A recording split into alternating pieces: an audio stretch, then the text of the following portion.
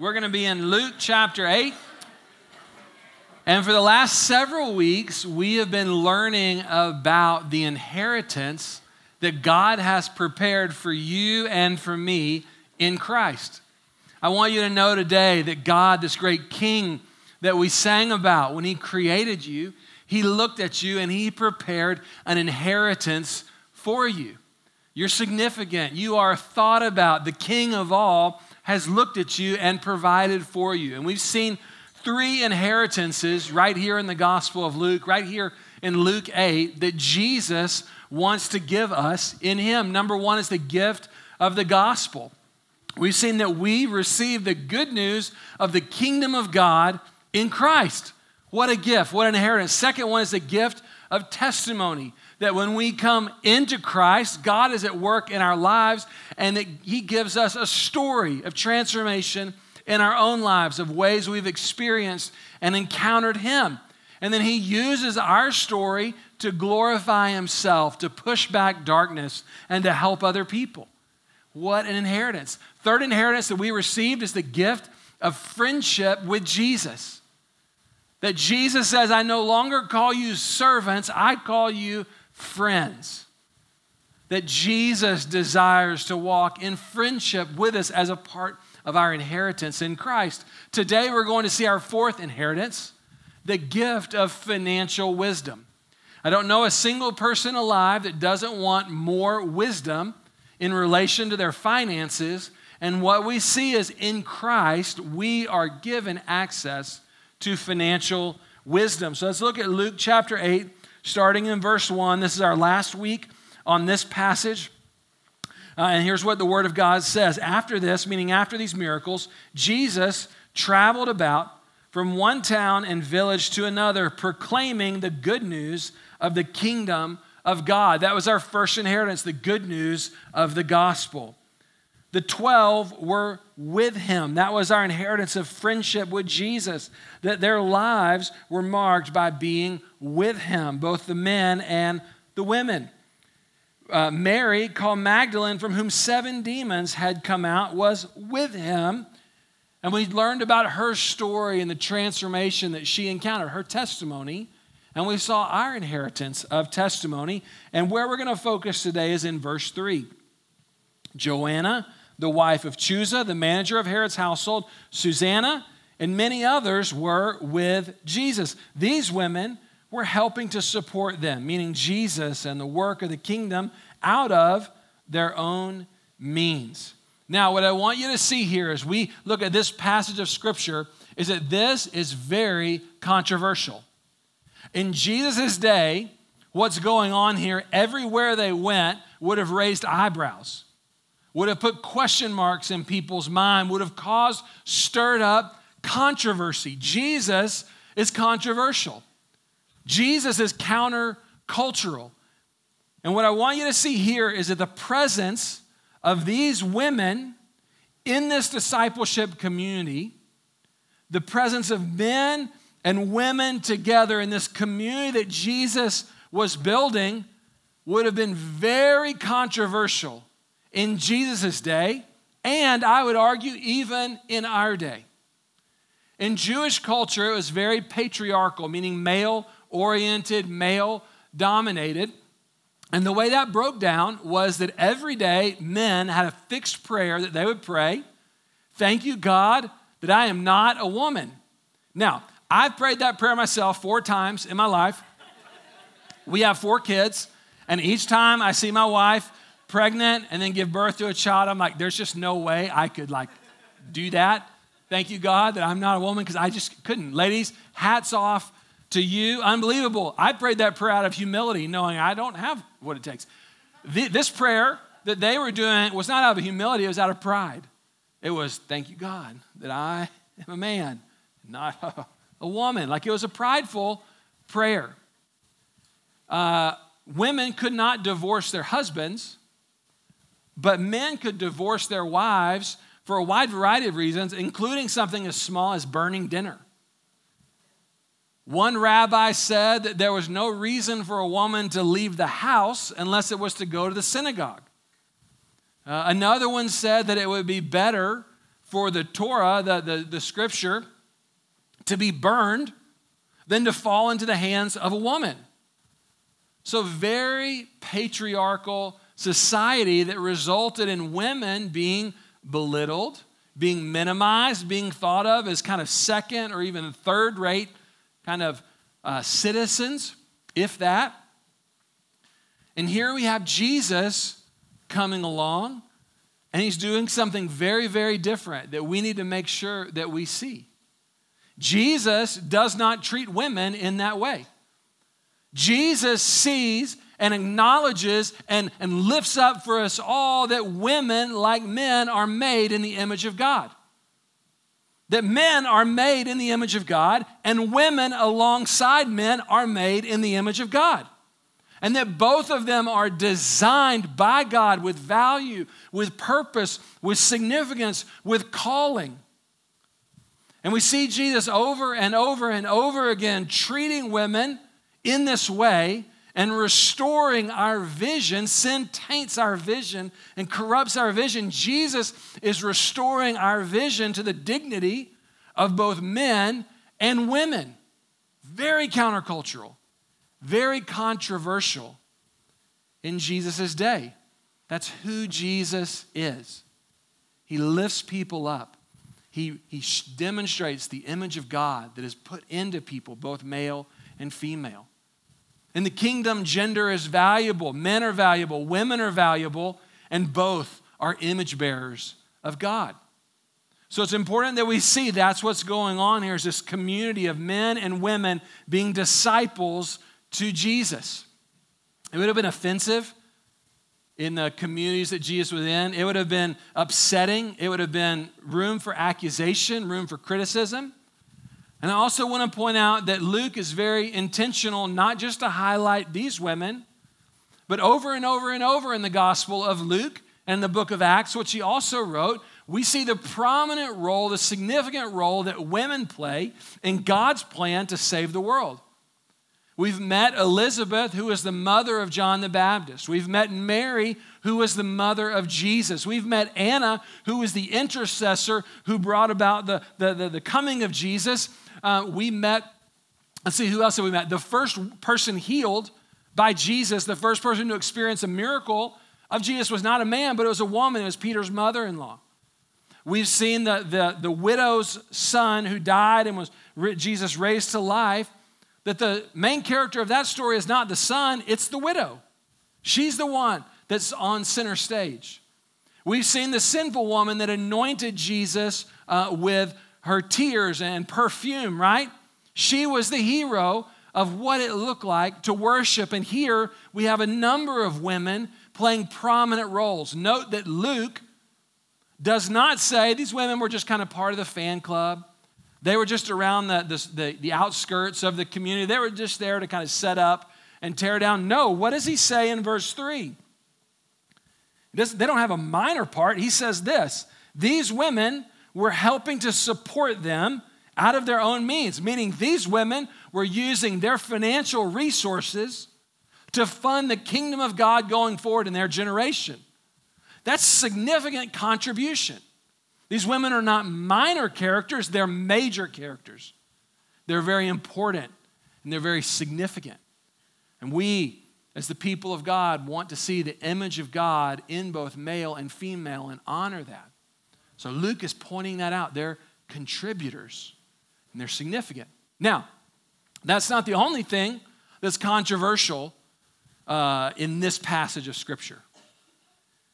The other thing that's controversial is just when you think about, wait, these women were taking their resources and out of their discipleship to Jesus, their priorities and their finances and the way that they thought about money and the way they spent their money and the way they used their money was being rearranged, and now they're giving their money to Jesus for the expansion of the kingdom. I don't know, like we just get a little queasy when that subject comes up. Right? We hear Jesus lifting up women. Yeah, Jesus is awesome. Jesus rearranges our finances. Oh, Pastor, let's just skip over to the next passage of Scripture. That makes me feel a little uncomfortable. What we see, though, is that every disciple of Jesus that we're going to encounter in the Gospel of Luke, every disciple has this same type of transformation in their lives. Peter, James, and John. We met them. They encountered Jesus in power in their workplace. And as a fruit of their discipleship to Jesus, the priority of their work and their business got rearranged. So it was not all about, how much can I make and how successful can my business be? They were turned into different types of people. Matthew, the tax collector, spent his whole life on greed, right? And he gives that up to give his life to others generously.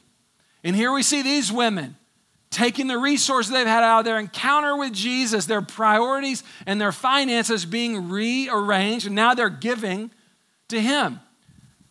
And if you saw someone doing that, you'd be like, why are you doing that? Is this like an investment that you get a return on? Has Jesus promised you like a 12% return, that you take your resources and he's going to give you back that plus 12% at the end of the year? Like, is that what's going on? Is going to be like, no, there's no return on this money. Okay. Is this like dues? Is this like membership dues that you have to pay to be a part of the group? No, Jesus came to us on our own and invited us in, and we don't have to do that. Well, why are you doing that? Why are you living that way? Why are you using your resources like that? Very controversial. What would they say? We believe in this. We believe this is important. We believe this matters. We believe this is worth us leveraging our life to see happen. Very controversial, very upsetting, I don't know if I like that, is the reaction that all of us, if we're honest, probably feel right now. Why is that? Why is when we hear Jesus lifts up women, we're like, yeah.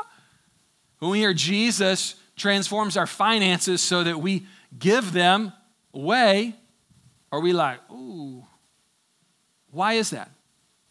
I want to share with you a bit of history that I think helps us understand what's formed you and me in the area of our finances. I want to acknowledge that this summer I listened to a talk by a pastor in New York City named Jon Tyson.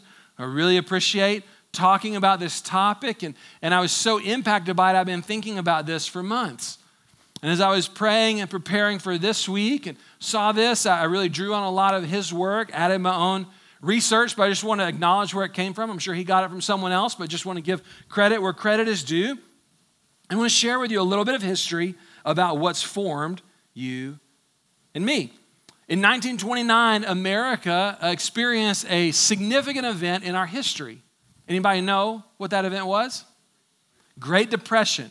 1929, stock market crashes, economy falls, and for the next 11 years, we go through the worst recession, the hardest economic times that we've known in our history, the Great Depression. And if you had a parent or a grandparent or a great-grandparent who lived through the Great Depression, you know the effects, even 30, 40, 50, 60 years removed, that it had on them. It scarred people for life.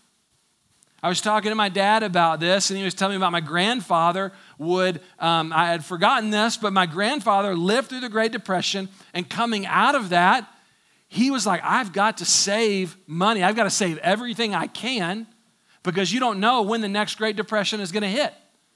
So he was trying to save everything. He would try and save Coke bottles and just stockpile them at his house, save newspapers. Christina's grandparents, my wife, they went through the Great Depression. They would save old peanut butter jars because they never knew when the next one was coming, and they needed to hold on to it. They needed to be ready. And so a generation was marked by this trauma that they had been through that made us want to hold on to everything that we had. 1941, World War II, kind of America enters in 41 or 42, enters into World War II, right? And that pulls our economy out of the pits. It revives our economy through the jobs that were created. And post-World War II, we had a generation of people who had lived through the Great Depression, who had lived through World War II and had all this like years and years and years of withholding because of how much stress was going on. Now the soldiers come back from World War II, they get married and they have babies, and we have what's called the baby boomer generation, right? It was the largest generation in American history because there had been all this kind of pent up, like we've put off having kids because it's just uncertain and the world is falling apart. And now, oh wait, it's a time of peace and prosperity. So actually worldwide was a baby boom. But in America, we have the baby boomer generation, record number of babies being born. And whereas other countries were trying to rebuild from the war, we had wide open space in front of us. We were a world power and we had an economy that was doing well. This is the 1950s. And in that season of American life in the 1950s, there were some ideas that had been germinating for a while that began to be engaged with in our society. The first one being politicians, economists, business leaders had figured out or put forth a theory that said the power of a nation, the prominence of a nation was connected to the strength of the economy. Strong nations had strong economies. Strong economies were predicated on strong production. The nations that produced a lot of resources had strong economies. Strong production was predicated on strong consumption. Nations that bought and purchased and consumed things, that drove production. Production drove the economy. The economy drove the strength of the nation. So question, how, for a generation that has been scarred by the Great Depression that wants to save everything, how do we transform that generation and the subsequent generations away from save, to consume?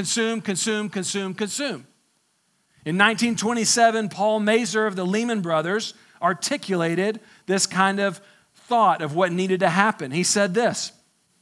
He said, we must shift America from a needs to a desires culture. Meaning we need to shift away America from thinking, well, I just need to buy what I need. I need to be pragmatic. I need to buy just kind of what makes sense, to a culture that's dominated by our desires. Not what do I need, but what do I want? People must be trained to desire, to want new things, even before the old have been entirely consumed. We must shape a new mentality in American man's desires. Desires must overshadow his needs.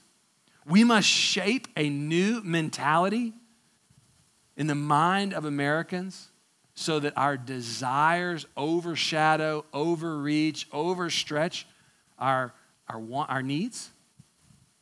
That's what he said needed to happen. And so a plan was put in place, a very specific plan that had a number of facets. I want to share those with you, again, because this is what has formed us today. The first area was in the realm of marketing and advertising. There was a gentleman by the name of Edward Bernays, who was the nephew of Sigmund Freud.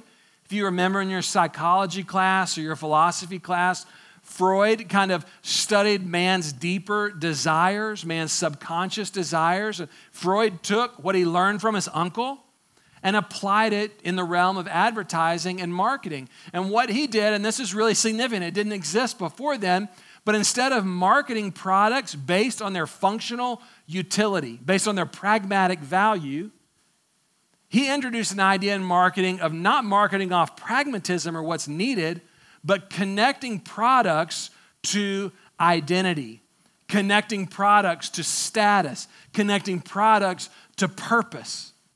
So that he positioned things, if you bought this, it said something about who you are. It said something about your value, your purpose, your identity, your worth. One example was he was the one that branded cars from just being like, do I need a car to, do my job or to get around my city or whatever, to it was masculine to like cars. If you were a real man, you liked cars. If you were a real man, you purchased cars. If you were a real man, you were really into cars, so that men sitting around would think, man, I want to be a real man. I want people to know I'm a real man. I guess I should be into cars, right? It was not about a car for pragmatic purposes. It was a status symbol. It was an identity piece. It was something that gave your life meaning and worth. For women, he wanted to get women to smoke cigarettes and sell to women.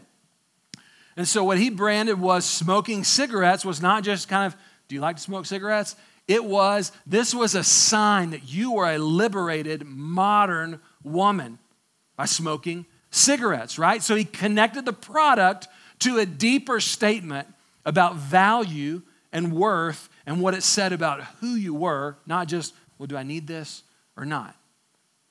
In our world today, that is the way that advertising and marketing works. You go home today, you watch YouTube or the TV or whatever it may be, and you see those ads, and they're marketing to you, connecting the product to it making you into a certain type of person, giving you a certain identity or status symbol or worth. That was in the realm of marketing. In the realm of manufacturing, they developed obsolescence theories. Now, what this is, they had both planned and perceived obsolescence. So planned obsolescence was, to use a kind of example we can probably all connect with, I could make an iPhone that lasts, 10 years and works well. But if I do that, my business isn't going to make it because no one will buy a new phone for 10 years. So I need to make phones that even though I could make them last longer, I need to plan for them to be obsolete to reinforce consumption. There's always another one that I need to buy. So actually, Apple got hit with a lawsuit because they slow down the older phones. As the phone gets older and older, it's designed to slow down and function so that it forces you to say, man, I need a new phone. That thing that you've wondered about is, why is my phone all of a sudden so slow? Like, it's an actual fact. It's not in your head. It's not a conspiracy theory. It's a literal thing they do to create a desire to consume. That's planned obsolescence. Are you guys with me? Are you tracking with me? Okay, everybody experience this, right? Perceived obsolescence is you come out with a new model of something. Again, we use the iPhone as an example. We can pick hundreds of things. You come out with a new model that's not really different than the previous model, one or two small features, but now there's a new model. So now you perceive, man, what I have is really kind of old, it's outdated. I need to get the new thing. Do this with cars all the time. The new model that looks like the old model, but now, well, mine's last year's model. I really need the new deal. Perceived obsolescence, planned obsolescence. So in the 1950s, these were introduced again to rewire the American mind, that we would move from what do I need to what do I want. That we would move to an idea thinking that the good life, the life that we were designed to live, a life of identity and purpose and meaning, that came through what we could buy, what we could purchase, what we could acquire. It was intentional, a shift to transform our nation so that we would consume. The credit industry, the banking industry, the 1950s is when credit cards were rolled out to the masses with the idea of buy now, pay later, right? Giving us the tools literally so that our desires could outstrip our needs. So we would have the power to be able to consume whatever it is we felt like we needed to consume.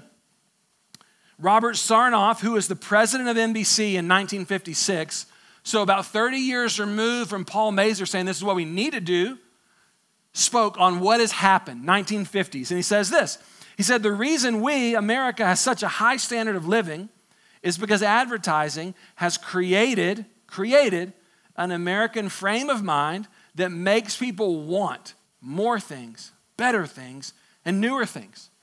So he acknowledges the power of this advertising had shifted our nation to say, man, I want something new. I want something better. I want an upgrade. It turned us into these rabid consumers. Dr. Amitai Etizoni of George Washington University, speaking about this, said this, that there is an obsession with acquisition that has become the organizing principle of American life. Get that. obsession with acquisition is the organizing principle of our nation. We disagree on so many things, right? We disagree on Supreme Court justices. We disagree on politics. We disagree on food preferences. We disagree on religion. We disagree on how we should relate in the world. We disagree on so many things. In fact, there's a huge debate at what unites America. What are our common values? You know, and the social studies answer is, well, isn't it life, liberty, and the pursuit of happiness? Maybe. But what he's saying is the one thing that unites every American, and I think if you lived here a while, you would say, yeah, that's true, is our obsession with acquiring new and better things. What unites us is that we are consumeristic. It's the organizing principle of American life. Now he goes on to say, and this is really important to get an accurate understanding of this concept. He says this is not the same thing as capitalism, nor is it the same thing as consumption. To explain the difference, it's useful to draw on Maslow's hierarchy of human needs. You might remember that from a psychology class as well. At the bottom of this hierarchy are basic creature comforts, and once those are sated, more satisfaction is drawn from affection, self-esteem, and finally self-actualization. As long as consumption is focused on satisfying basic human needs like safety, shelter, food, clothing, healthcare, and education, it's not consumerism. But when on attempts to satisfy these higher needs through the simple acquisition of goods and services, consumption turns into consumerism. And consumerism becomes a social disease. So what's he saying? He's saying, hey, working hard to acquire things for your basic needs, food, shelter, clothing, not a problem. That's fine. When we stop trying to acquire things just to take care of our basic needs and we start looking at things as the sacraments through which we can experience salvation, when it's, oh, if I could just have that, then I would be significant. If I could have that, then I would have status. If I could have that, then I would be a real man. If I could have that, then I would be a liberated woman. When we start turning things into meaning makers, he said it destroys us. Now, what does he mean? I'm going to in just a second. I'm just getting warmed up. What does that mean? Why would he say this is a social disease? Okay, so think about this. When we live this way, our capacity for joy is eroded. Because joy is always around the corner in that next thing I need. So I'm never joyful now. I need something out there. As a parent, I see this all the time in my kids. And if I'm honest, I see this all the time in me. If I could just get that thing, then I'll have joy. So my ability to experience joy here and now, something we all want, is eroded when I buy into the lie that the pathway to joy is through the next thing that I can buy. And then you buy that thing, and it's like, oh, I bought the new model iPhone, and then the next day they release the next new model, and you're like, well, now I'm back in the same position I was. I have the old iPhone. And you're not satisfied. There's no joy. Our peace is robbed because we have to think about, I got to get the next thing. My life depends on it. I was at Panera Bread 2 weeks ago, Saturday morning early. I was doing some work. Normally I review Sunday on Saturday evening, but I had some stuff Saturday evening, so I was there early in the morning. I was sitting next to these guys who were in the booth next to me. They were talking loudly about their finances. And they were talking about the secret bank accounts that they had that their wives didn't know about so they could save extra money that their wife wouldn't be aware of. They were talking about in their work, though they had good jobs, they were on a partner track at their work, they were trying to start side businesses that they didn't want the company to know about so that they could boost their income potential, but they knew the company wouldn't be happy with that. So they were talking about what they could do on the side. It's early Saturday morning, and they're just going from one thing to another, talking about how could they have a certain amount of money in the bank by a certain age. That's not peace. These guys had worked hard. They had worked all week, but here they're up early on Saturday morning, and they're just obsessing about how could they acquire more, because the good life was through what they could acquire with no peace. We lose our confidence, our ability to walk in confidence, because you walk into a situation and, I don't know that I have as nice a car as this crowd of people has. I don't know that I make as much money as this group of people make. I don't know that I fit in this social circle because of what I have or don't have, right? And we lose our confidence. We're singing about Jesus being a great king, and in the gospel, we become sons and daughters of God. What does that make us? That makes us kings and queens. Jesus is the king of all kings, but you are a king and you are a queen in the gospel. That means you're royalty. But we give that up when we move away from seeing our identity as that and we move into my confidence comes from what I have or what I buy or what type of job that I have. We lose our calling because we choose, college students, we choose a major not based on the way God has wired us, not based on what would help us to contribute to the world, but we choose it based on what would have the most prestige, the biggest paycheck, the biggest bank account, would give me the most influence and affluence, and we choose our majors based on that.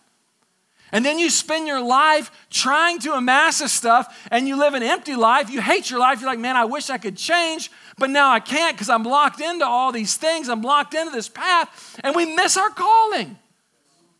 That's why he's saying this is an obsession that destroys us. Enter Jesus.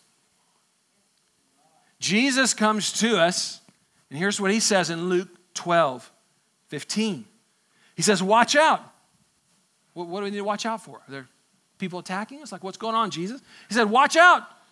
Be on your guard against all kinds of greed. Why? Life does not consist in an abundance of possessions. So Jesus comes to liberate us because what he comes to say is, hey, don't be duped. The real life, the good life, the life you are designed to be lived, the life that God had in mind when he created you is not going to come based on the size of your bank account, based on your promotion at work, based on what iPhone or what car or what house you have or what trips you go on or what labels you wear on your clothes or whatever else. It's not going to come through that. Life is not found there. Life is found in him, in knowing him. Now watch this. When we take his advice, when we take his financial planning, and we let it sink into our lives, when we reorient, we do the discipleship work of reorienting around, my life is not based on what I can consume, and my life is based on Christ. Our capacity for joy is not eroded, but it's expanded. Because I no longer need the next thing that's out there, right? I can have joy today because I know Jesus. And because he fills me up. If I let my joy center be reoriented away from my next purchase to him, then I can walk in incredible amounts of joy. I can walk in incredible amounts of confidence because my confidence does not come based on how my possessions match up to yours or don't match up to yours. My confidence comes from whose son or whose daughter I am. So I can live with confidence. I can walk in my calling because I'm no longer dominated by this career path of just, I need to make more, I need to make more, I need to make more, I need to make more. But I can be the person God called me to be. And I can do the work God called me to do.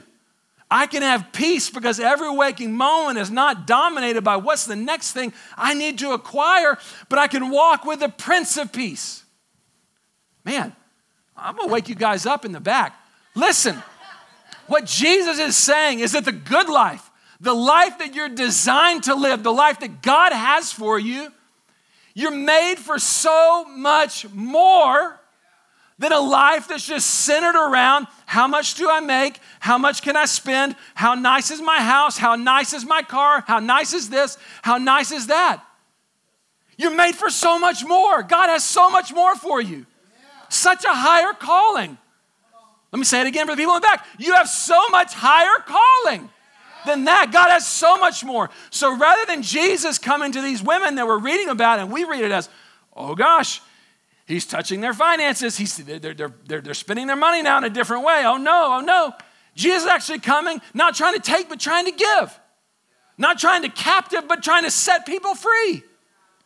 To be free to be who God's made you to be and walk in the life that God's designed for you to walk in. That's freedom. And that's what he has for us. That's why this wisdom is for our good.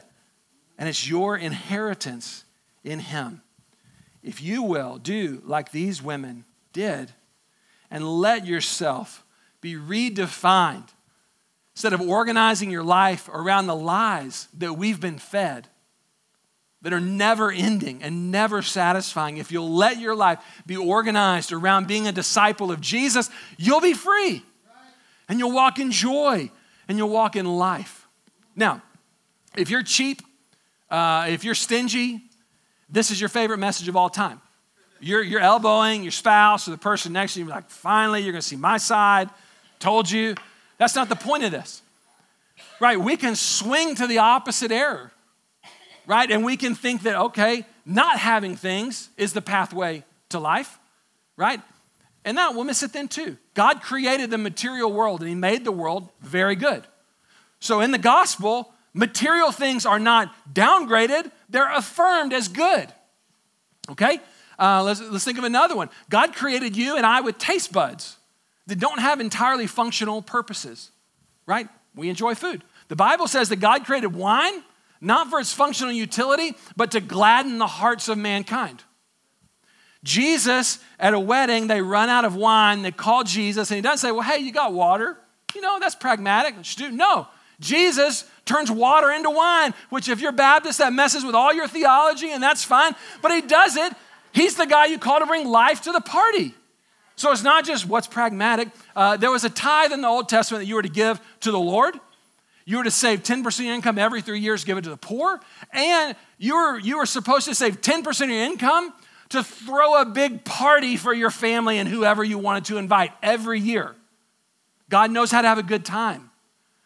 The Deuteronomy says that God gave the power to create wealth as a sign of confirmation of the covenant. So God is into his people having things and enjoying things and living life and doing well. But when good things become God things, we end up getting destroyed. And so we need to keep God in center place. We need to keep God as the one who gives us life as it's meant to be lived. Fulfillment doesn't come through what I own. And then we can live free. We can work hard. We can do well. But we own our stuff rather than our stuff owning us. Does that make sense? Okay. We can own our stuff rather than our stuff owning us.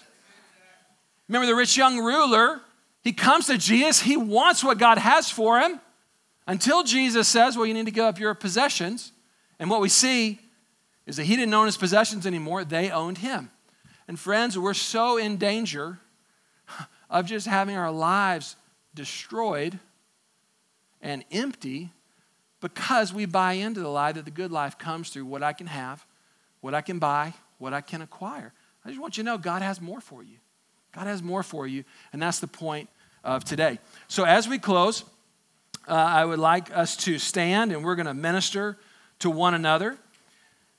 If you're here today and you need a financial breakthrough, you're like, this isn't about my wants. I'm just trying to figure out how to pay my rent or my mortgage or this deal or that deal. We want to believe for breakthrough for you today, and we want to pray for you. Specifically, if you have a problem with the IRS, we want to minister to you today. We believe God wants to bring breakthrough. Okay, that's one group of people. Second group of people, you're realizing as I'm talking, the Holy Spirit is showing you, you have been owned by this lie, and we believe that God wants to set you free today. We want to pray and minister to you. Another word that our prophetic team felt was that God wants to heal migraines today. So if you have a migraine, I want you to come forward in just a minute. We want to pray for you.